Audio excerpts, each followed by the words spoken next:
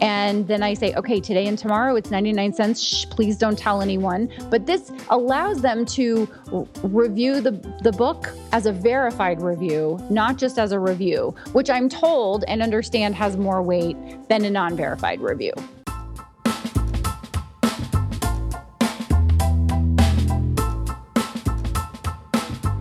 Welcome back to the Author Biz. I'm Stephen Campbell, and this is the show where we discuss meaningful ways to get better results with your author business.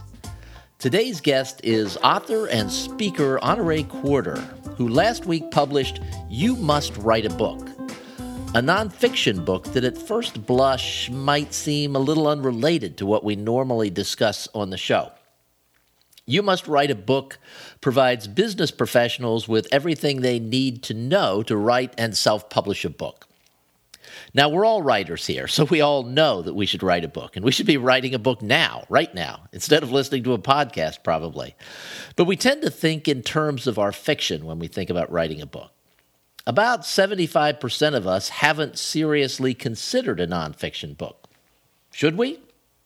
Well, Honorée thinks we should. But even if you don't agree, there's plenty here for you in this episode. We'll take a deep dive into Honorée's much-practiced launch process, as well as get into managing advanced reader teams, choosing the right public relations firms for people who are interested in that kind of thing, time management, and even the importance of having a set of professionally done author photos.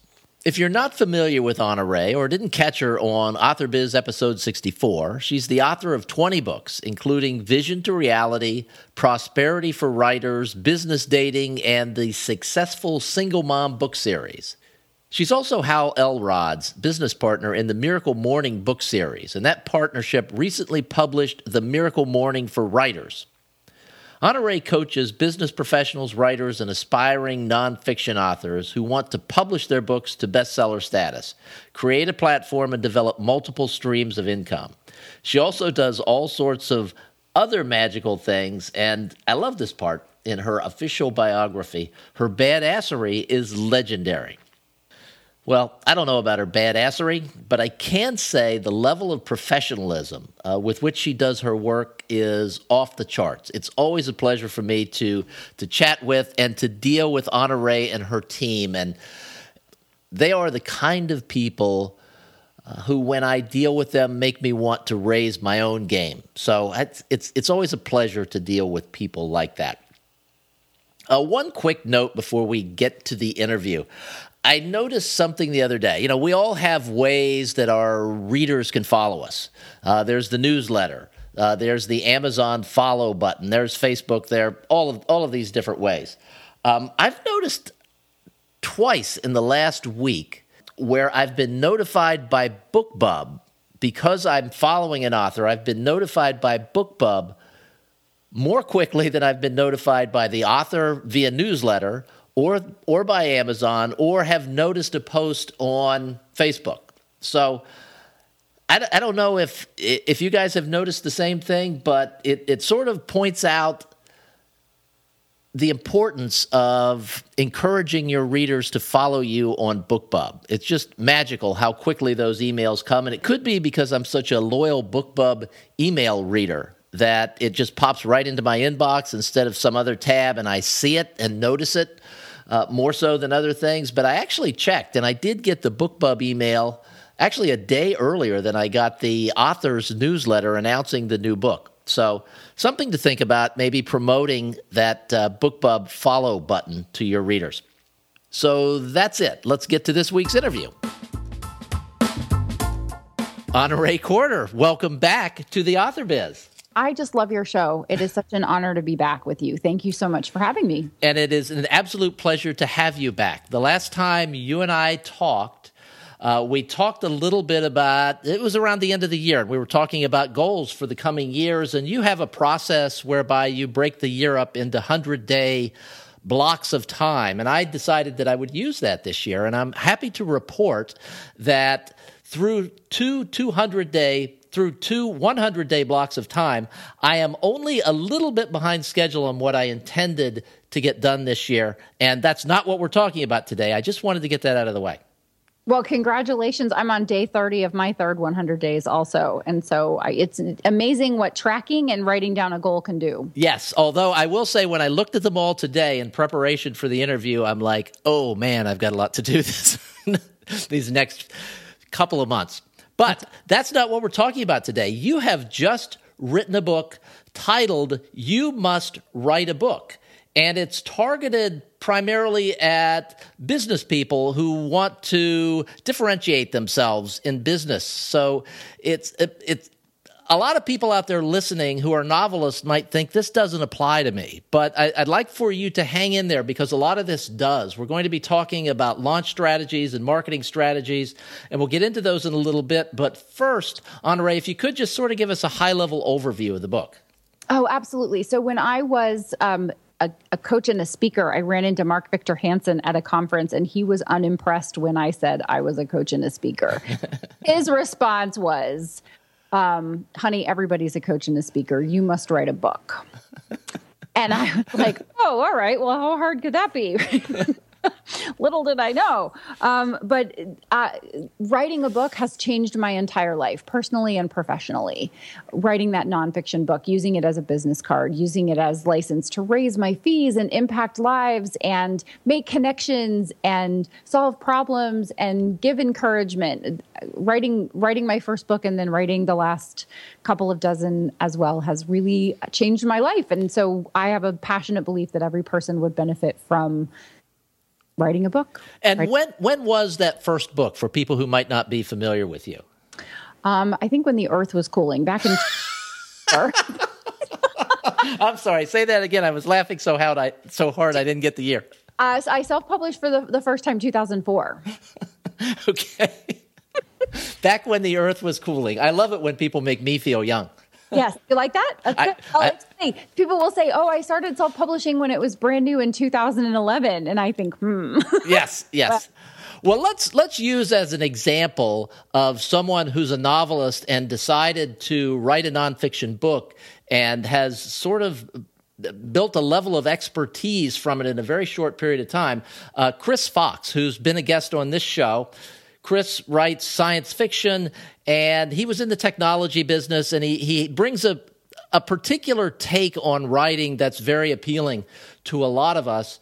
And then all of a sudden, he went from being a novelist to a self-published expert. Something changed in his life. What was that? I do believe he wrote a book. He wrote a book for 1,000. And you win. You win. He actually has written a few books, and I know they're selling pretty well.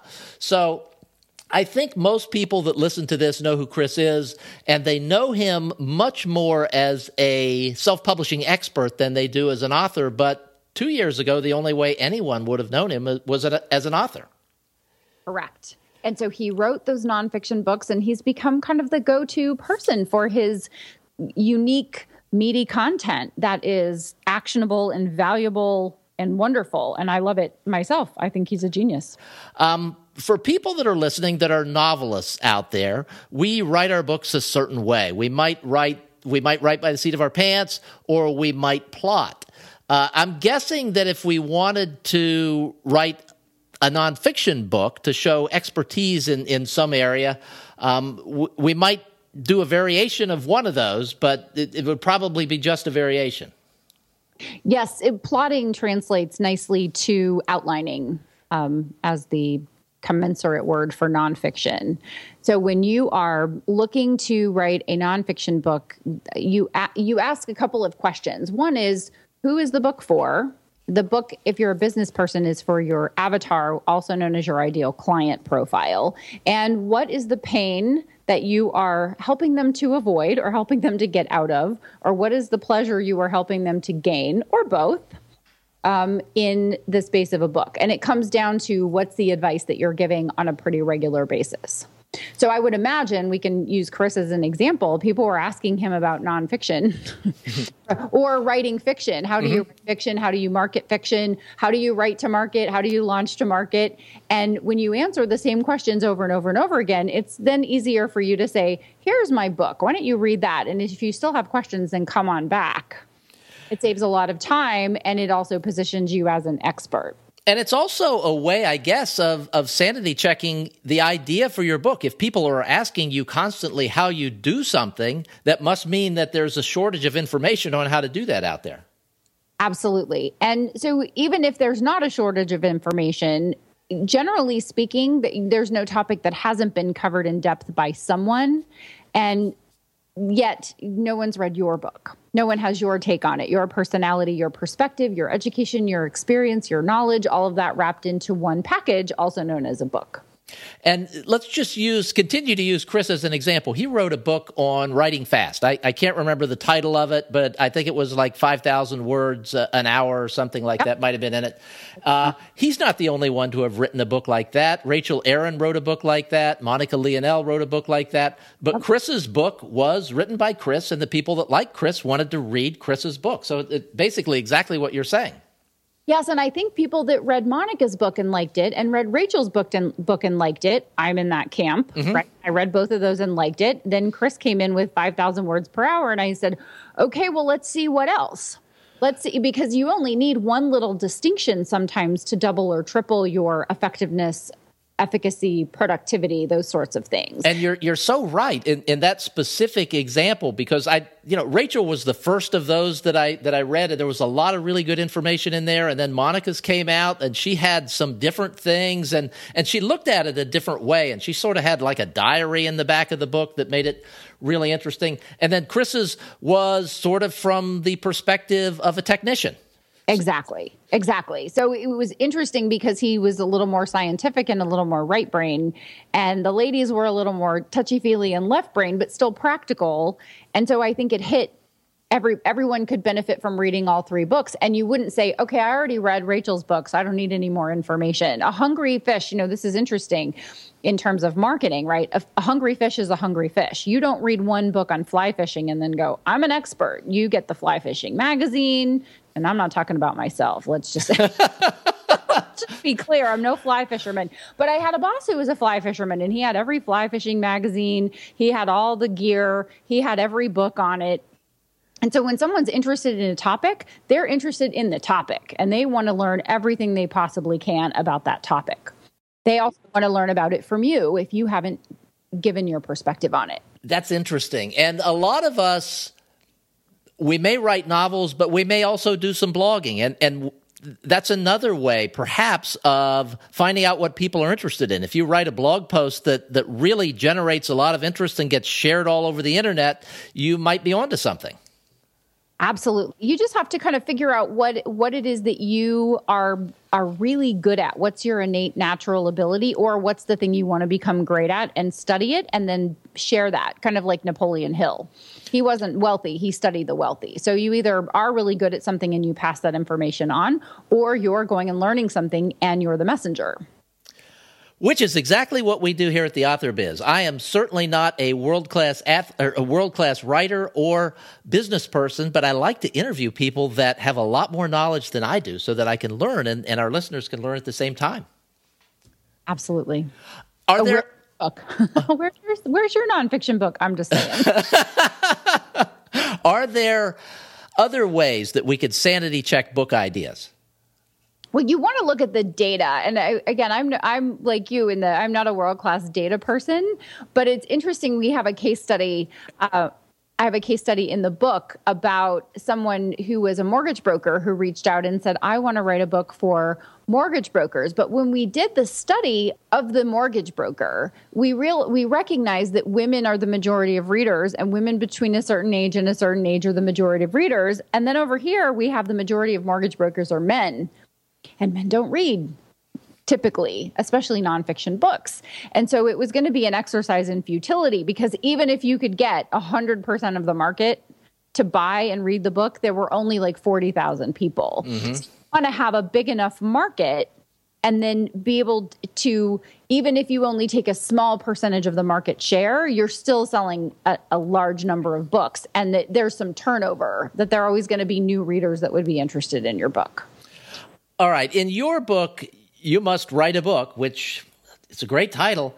You spend a lot of time explaining why readers should write a book, and you talk about some things that would be second nature to a lot of our a lot of our listeners, different ways of publishing books, things like that. So I'd sort of like to skip right over that. And then you get into some things specifically in launch strategy that I thought was fascinating, some things that I've heard for some really high-level indie fiction authors that you're suggesting that people do as a part of a nonfiction launch. And I found that interesting. I wasn't expecting it. And for me, these few chapters on marketing and launch strategy are far and above worth more than the cost of the book. So if people are out there listening who are struggling with launches and marketing, there's a lot of good information in here. But I'd like to talk for a little bit about launch strategy and how you apply that to your own writing, because you publish a lot, you publish quickly. Well, which thing should we attack first? Which area should we go down first? Well, let's do launch strategy. Let's say we're publishing You Must Write a Book, and what would be the launch strategy for that? Well, I've learned a lot about Amazon algorithms, and I've learned a lot about timing and those sorts of things, doing lots of launches. And one of the things that I take into consideration whenever I'm forming a book idea, I vet the idea first. Is this worth my time? Is it going to sell? Is it going to be helpful? Those sorts of things. And once I've checked those boxes, the very next thing I do, even as I'm working on the outline and then putting the meat on the bones, right, of the outline, I'm starting to figure out, like, who are the influencers that have my avatar as their fan base. And I'm wondering if I have a relationship with them. And if I don't, can I initiate one, start one? And how can I add value to that person? Because I know I have a runway of time. So that's one aspect. And then I'm also, I have built an advanced review team. I call them my review crew. And I let them know, hey, I have a book coming. And I'd really like for you to be an advanced reader. Now, with You Must Write a Book in particular, I did what no sane person would do. And that is, I actually sent the dirty first draft, and I don't mean like dirty as in naughty, I mean dirty as in unedited, to my advanced readers, because this book was really important to me for a number of reasons, and is important to me for a number of reasons. And I wanted to help as many people as I possibly could. And sometimes the feedback you get post-publication would have been really helpful pre-publication, but it's kind of the ship has sailed and I'm on to the next thing, right? Mm-hmm. And so I sent it out and I got a number of people to read it. And the questions that I was asking were, where did I not fill in a loop? Where did I not close the loop? Where did I not talk about something long enough?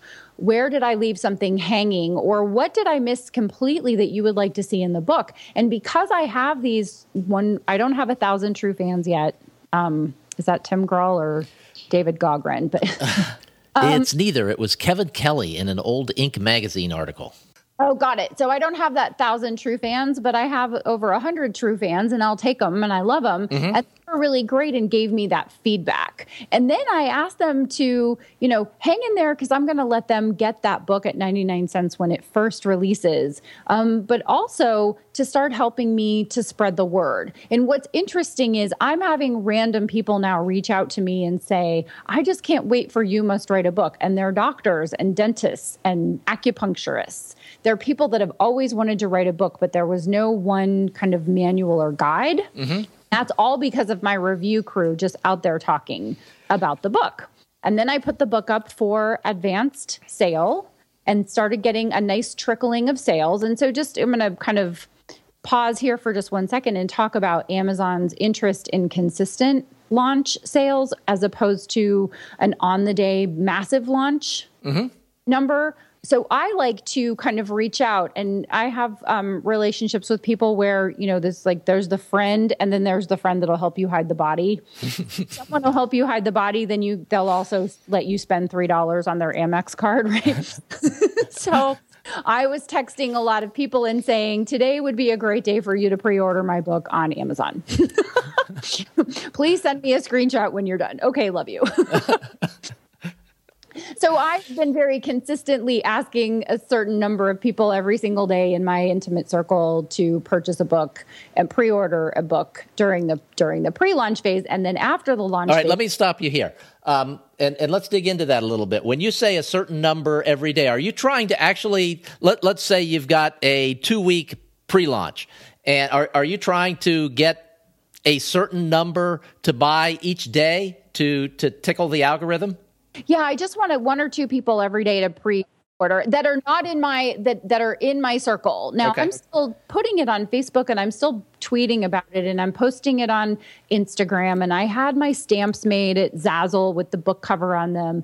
So I'm doing all these other kind of like things to kind of push it out there a little bit, so where people were to see it and go, that's interesting, right? Mm-hmm. I might want to write a book. Maybe I should look at this. Still doing that, but I'm definitely using my my arm wrestling strategy. Okay, all right. With my close friends. I just want a consistency. So I've had 1, 2, 3, sometimes 5, a couple of times 10, right, advanced orders days in the days leading up to the launch. So I'm picking up those pre-orders. And then I have the list of people who have said, if you give me a date, I will buy it after the launch. So I have 45 names of people. So I'll have at least one book sale every single day for the 45 days following the launch. Interesting. Now, while I'm doing that, I'm also a sucker for a good podcast. And so I've reached out to podcasts I've been on and podcasts I haven't, and I've offered to come on and talk about why people must write a book. And so I have podcasts going from 2 weeks before to 2 months after releasing. So I'll get that consistent purchasing power, because what I really want is for Amazon to show me some love and to promote the book to people who I would otherwise never have access to. Okay, so you're being very strategic about this whole thing. I am being as strategic as my little artistic heart will let me be. All right. Now, I want to go back. Some of the things you've mentioned, people may think this doesn't apply to me. You're talking about your avatar. And that's something that I've also heard used. I mean, Chris Fox was the first person I heard use it as a novelist. He didn't use that term, but it's basically he went out and created his ideal reader, the ideal reader for his fiction. It's exactly the same thing that you're talking about. Yes, and in the snowflake method, I'm writing fiction and I am studying the snowflake method, and I'm so brand new. But they talk about who the book is for. And in the book, they give the example of the fact that Harry Potter is for an 11-year-old boy. And so it doesn't matter that boys don't read and that 11-year-old boys don't read, for goodness sake, but that she wrote the perfect story for 11-year-old boys. And when you write to your avatar, when you're really clear about who you're writing your story for, then that avatar loves your book and they talk about it. And so they go through this whole explanation of how the 11-year-old boys told the 12-year-old boys, and the 12-year-old boys told the 12-year-old girls, and the 12-year-old girls told their moms. Next thing you know, there's a worldwide sensation. So knowing exactly who your avatar is, or ideal reader, or if you are a business person also who's thinking, maybe I'm going to write fiction, but maybe it would help me to write a nonfiction book, and it would. Then who am I writing the book for? Your avatar or your ideal reader is just another turn of phrase for your ideal client profile. So in my book, and You Must Write a Book, I am writing the book for Eric Negron, who's a dear friend of mine and a client and a financial advisor. And I have been, nudging, encouraging, harassing, whatever you want to call it, for quite some time, and saying that he really would benefit from writing a book, that his practice would benefit from writing a book. And so I actually used him as my avatar, ideal reader, ideal client profile for You Must Write a Book, because he fits mostly who would read and love and benefit from the book itself. All right. In the launch strategy section, you did something that I first heard Mark Dawson talk about a year or so ago, and that's the idea of asking your advanced reader team. What you actually, I can't remember. You had an acronym for them, but the idea of asking them to go and buy the book to make their reviews count for more, and then making it available essentially just to them for a few days for 99 cents. Yes, that's correct. So I have the pre-sale and I get all those pre-sales in, and then I wake up early, really early, and change the price to 99 cents. And I send an email to my art. So my advanced review team is my art, and they get the ARCs, the advanced review copies, right? And so I change the price, and then I send them a super secret email, and I say, okay, because the official launch date isn't for a few days. So the pre-sale people get the book on their Kindle. They may or may not notice, right? So then I have this 1, 2, 3 day period where I'm just telling my art, and I've got that private Facebook group where I'm saying, and I heard you have one. Yes. Right? So you know what I'm talking about, where you have this private Facebook group and you only let people in by invitation or whatever. And then I say, okay, today and tomorrow it's 99 cents. Shh, please don't tell anyone. But this allows them to review the book as a verified review, not just as a review, which I'm told and understand has more weight than a non-verified review. And I believe that to be true, although I have no evidence to support it. It just seems like it would be true. And I know as a reader, when I'm reading reviews, if I see verified purchase, it carries more weight with me. But I suspect Amazon treats it that way as well. Well, it only makes sense because they have gone to the trouble of making it an orange 2-word phrase underneath the review that says verified review. So if it doesn't matter, they wouldn't necessarily call it out. So I believe, and I've been told it's up to 500% or 5 times more effective than just a regular old review from someone who has been given the book or picked up the book or has read the book another way. So I like to reward my readers with that advanced review copy. So they're getting it way in advance of everyone else. And lots of people were excited for this particular book. And so they wanted it as soon as possible. So that's what encouraged me to give them that very rough first draft. And then, of course, we've now resent them the final prettily laid out book so that they could see the difference. Like, hey, you must write a book, and I'm encouraging you, this person who's never written a book before, to write this book. So let me just kind of go open kimono a little bit and show you the difference between how we begin and how we end up, right? Yeah, that would actually be interesting. That would be kind of fun. Yeah, so a lot of the people who read it, and again, there weren't very many, 100 people total, and so maybe a third of those people actually read it, but the feedback I got was really powerful and definitely changed some of the book. And so I took some of the book out and I put some of the book in, and I did different things. Some pieces of the book I had in there, I actually pulled out and made them into blog posts so that it would help me to promote the book. And some of those ideas came from the feedback I got about the book initially. Now, a couple of weeks ago, I had the founder of BookFunnel on the show and chatted with him. And it's a service that I really like. It seems to work for people that are using it, especially the way I think you used it for this, because when I requested an ARC of the book, I got a BookFunnel link. Do you use BookFunnel for all of your ARCs? This is like maybe the second or third time I've used it. I actually know Damon. Damon and I were at that original the Colonist Summit. Okay. He was working on that idea, and I didn't kind of put 2 and 2 together. Hi, Damon, you're awesome. BookFunnel. So I love BookFunnel. I think it's fantastic. I think everyone should use it 1,000%. It's so easy. It takes the aggravation out of having an advanced review team, frankly. Yes, and there are lots of other reasons to use it, but inside the AuthorBiz Facebook group, there was some discussion about the value of it. And first, I think he doesn't charge enough for it. It's just so incredibly inexpensive. But every time I've used it just works like a charm. I may be technically a little bit more advanced than the average reader, but did you have any problems with your readers when you were using it? I don't think so. I have the most amazing work wife / assistant ever. So if there were any problems, I don't know about them or didn't hear about them. So I'm going to say no problems. Okay. And I will agree that your assistant is amazing. Okay. Now, you mentioned Amazon a little bit ago, and before we came on the air, I was complimenting you on your new author photo, which triggered this great story, and I stopped and said, we have to tell the story during the show. So let me just go back to this whole thing about the author photo, and I kind of wanted to bring it up when we were talking about marketing. just the idea of a professional author photo. And a few weeks ago, maybe several weeks ago, you posted some pictures to your Facebook followers, and it's like, hey, I'm getting a new author photo. Which one do you like? And, there was just a firestorm of opinion. But tell us why you did that.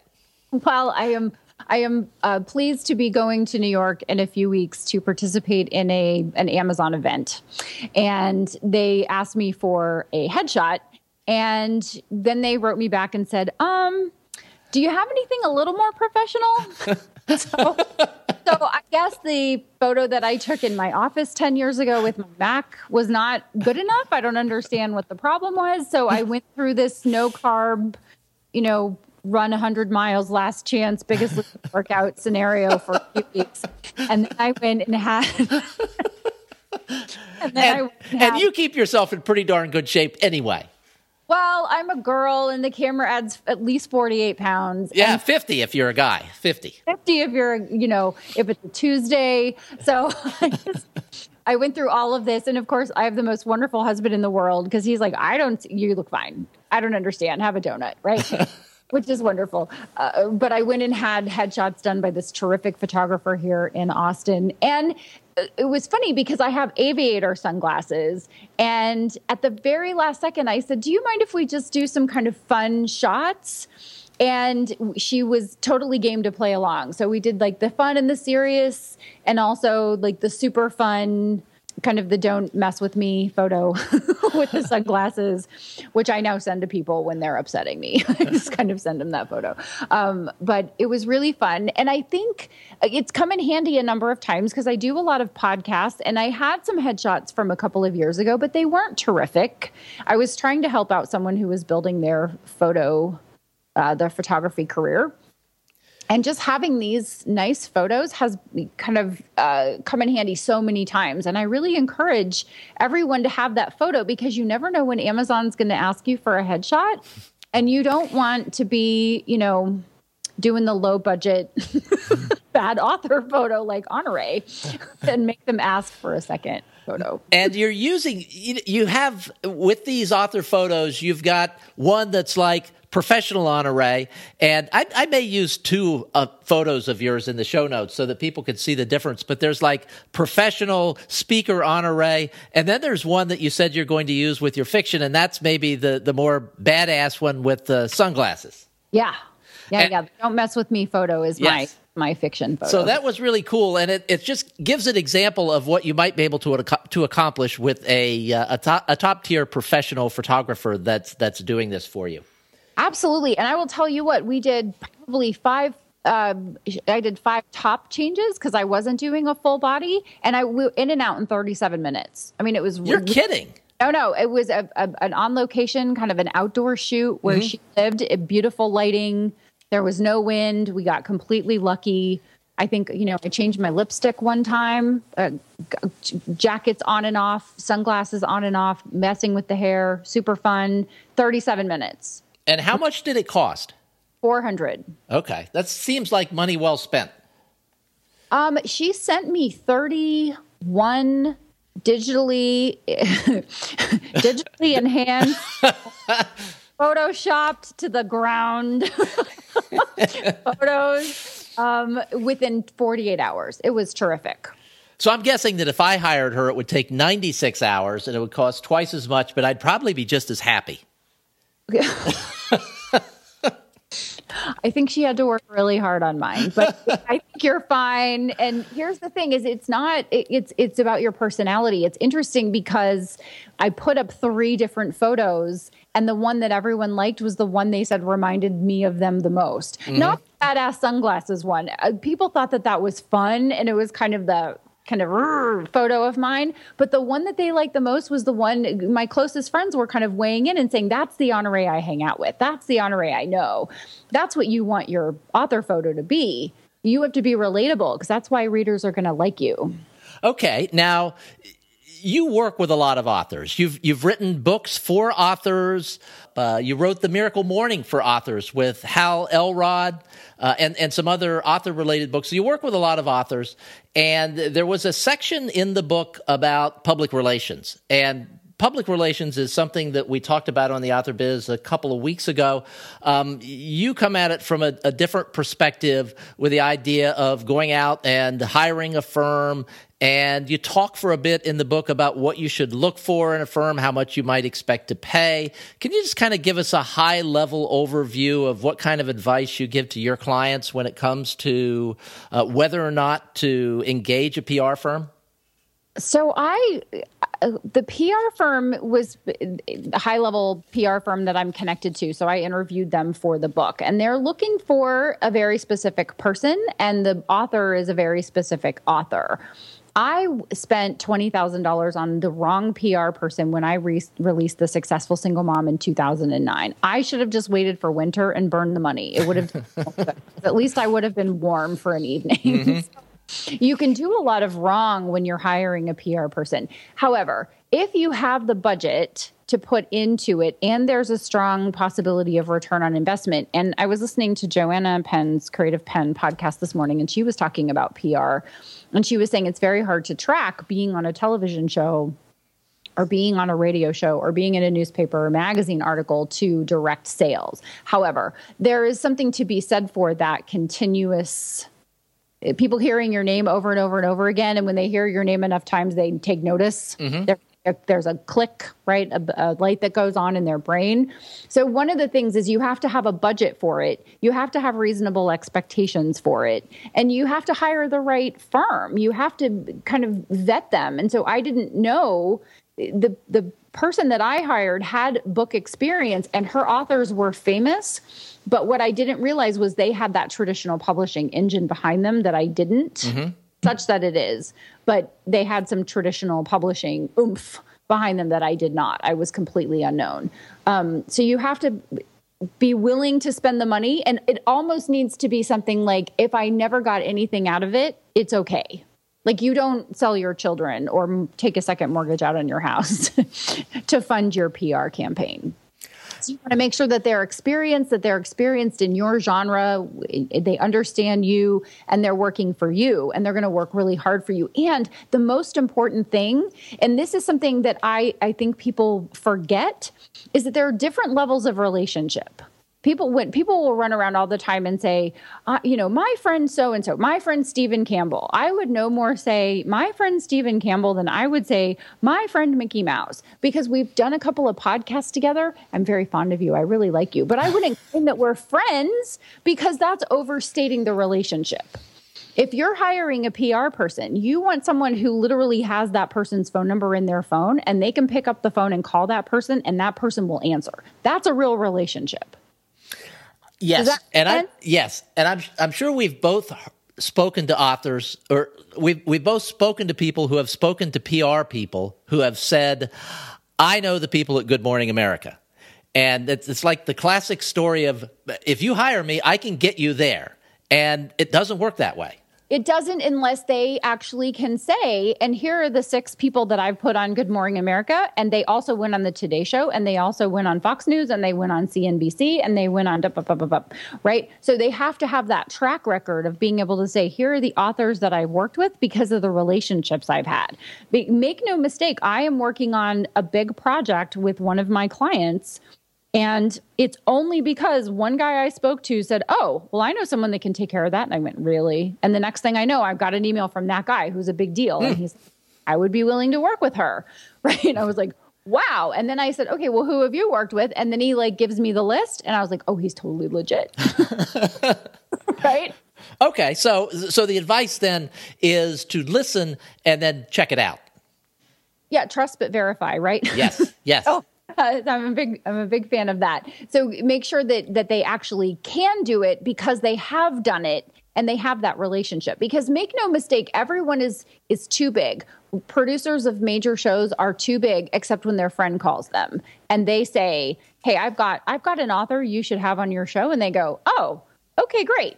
And the next thing you know, you're on. It's because there was some kind of super secret or really good relationship that predated you're hiring that person. They're not going to go create that relationship. And I even had someone I interviewed for PR say, well, I don't have those relationships, but I will work really hard and do everything I can. And I thought, okay, well, go do that for 10 years and then call me back, because I want the person who can just pick up the phone and say, oh, you should talk to this person.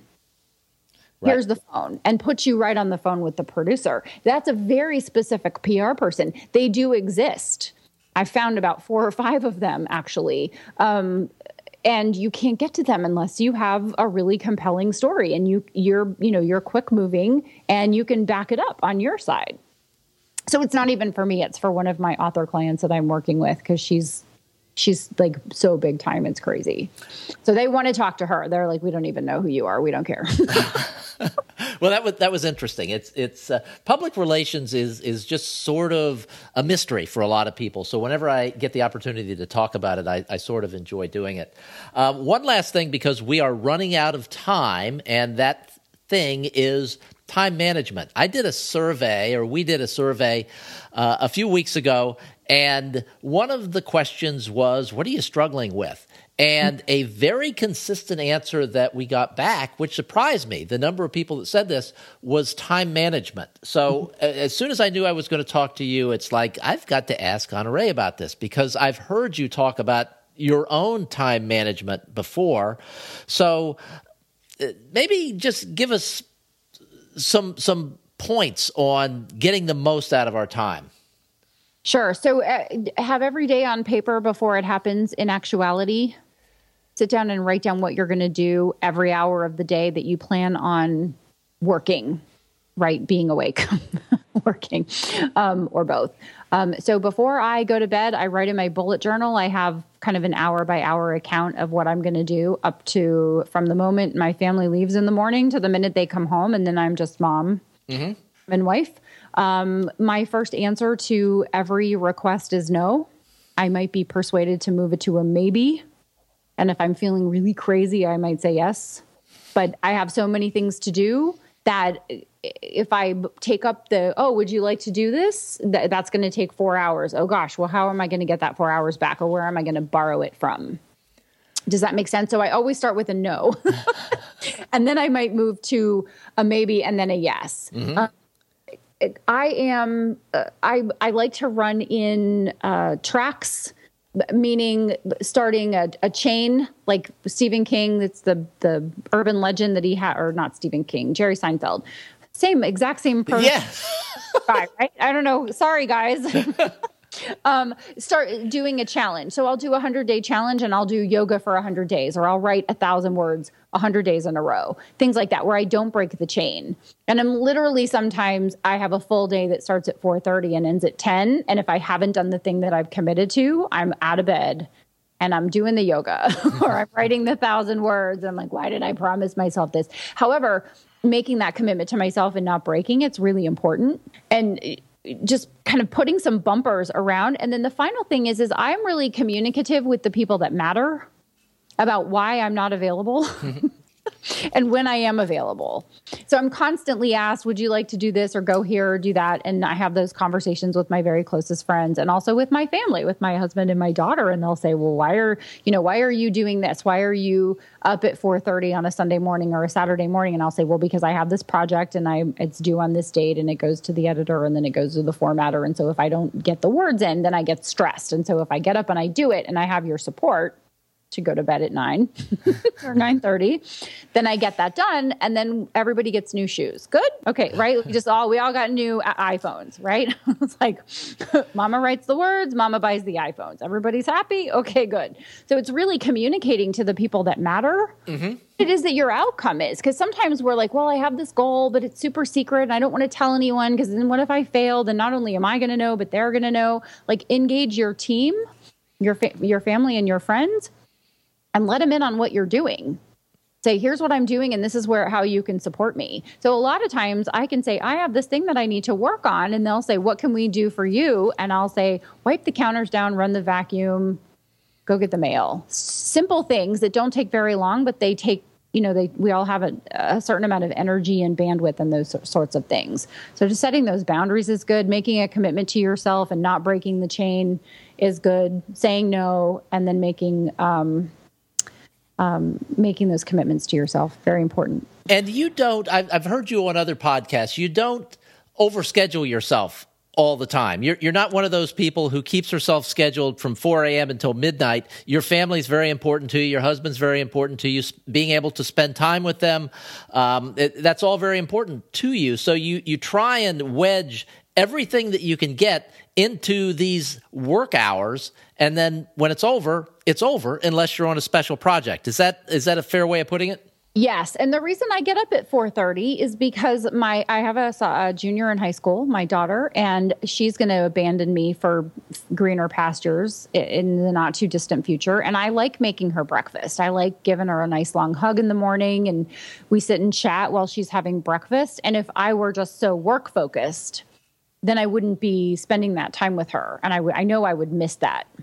And then she comes home at 4:15 in the afternoon. So it's 8 hours, but it goes by so fast. I don't know where the day goes. So I'm very scheduled during the day and very regimented, but then I can be fun mom, baking bread and making dinner, and let's run off and see a movie or something in the evening because my work is done. So keeping myself very scheduled. As a business coach, I would always say to my clients, putting yourself on a schedule actually sets you free. Like the schedule sets you free. It doesn't imprison you. It actually allows you to get everything done that needs to get done, so that then when you're done, you're actually done. You're not thinking, oh, I still have 10 emails to answer. Oh, I still have this to do. So I'm very specific. It's like, okay, I need to run some ads. I need to clean out my inbox. Here's the project that I'm working on, and here's how much progress. Yes, I knew it was a P word. Here's how much progress I need to make on it today. Here's all the things I need to get done. And also I'm doing a meditation practice because the more I meditate, the more productive I am. Go figure. So it turns out all those monks were right. Honorée, it's always a pleasure to chat with you. Your new book, You Must Write a Book, was released last Friday. Where can listeners pick up a copy? On Amazon right now, and then everywhere in just a few months. Okay. And where can people learn more about you? HonoreeCorder.com, and everywhere social media is sold. Facebook, Instagram. And some places it's 2 for 1.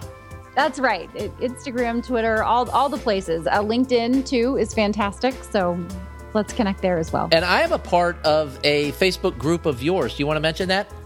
Absolutely. Prosperity for Writers Mastermind. So it's originally from the book Prosperity for Writers, and it's a come and get encouragement and tell us what you're up to and what you need support on kind of a group. So come on in. Yes, it's a lot of fun, and it is. You post encouraging things every day, and sometimes those kinds of things are exactly what we need. Absolutely. Thank you so much for being here. Thank you for having me. It's my pleasure.